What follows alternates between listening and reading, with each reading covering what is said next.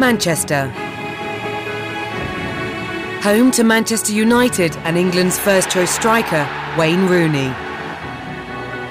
In the shadow of the stadiums, far from the glare of the floodlights and the glamour of the Premier League, Wayne is searching for the ultimate street footballer.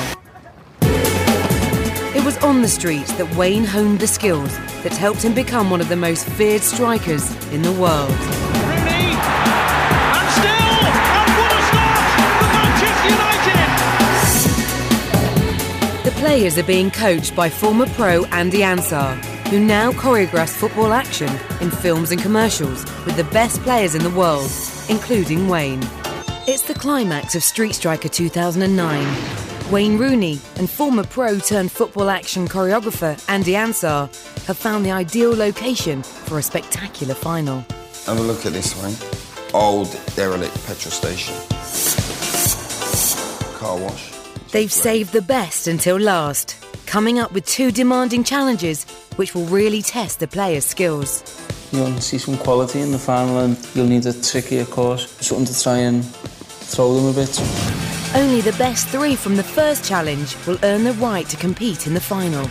You've got to sprint back to the do like a sprinkler on the roof or something.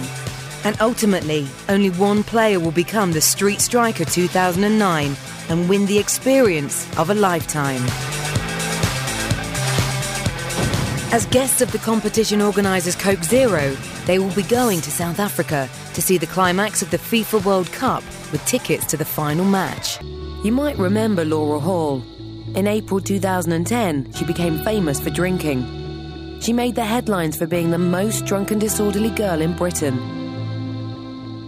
Arrested over 40 times, it seemed nothing was going to stop her.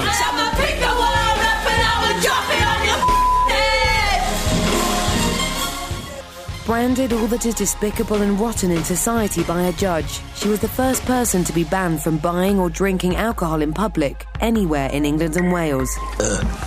Sorry. This film follows Laura for 7 months as she turns 21. She wanted to show the world that there was more to her than the headlines. It was a time when her drinking took her to new lows, and a time when she was made a life-changing offer, free rehab. This is the story of the drunkest girl in Britain's struggle to get sober. To wax or not to wax, that, it seems, is the question. It fascinates me how much of a taboo subject this has actually become. We've seen a massive increase. I think it's quite a controversial subject. With evolution, we probably wouldn't have it if we didn't need it. It's not for him, it's for me. I don't see why we shouldn't talk about these things. Brazilian family the J Sisters set up a salon in New York. And by 1994, the Brazilian landing strip wax went mainstream. 2013 saw the Bush debate start to rumble louder than ever before. Celebrities across the globe started declaring things like, "They were rocking a 70s vibe down there." Women are starting to talk more openly about what they do. 5 weeks in, and Ian Wright's football academy is facing a crisis. Assistant coach Brett Bay's life is under threat.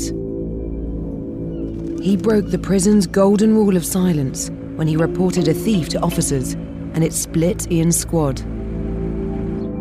It's clear to Ian that if only he could find a way of getting the lads to talk to each other, the Brett situation could easily have been diffused.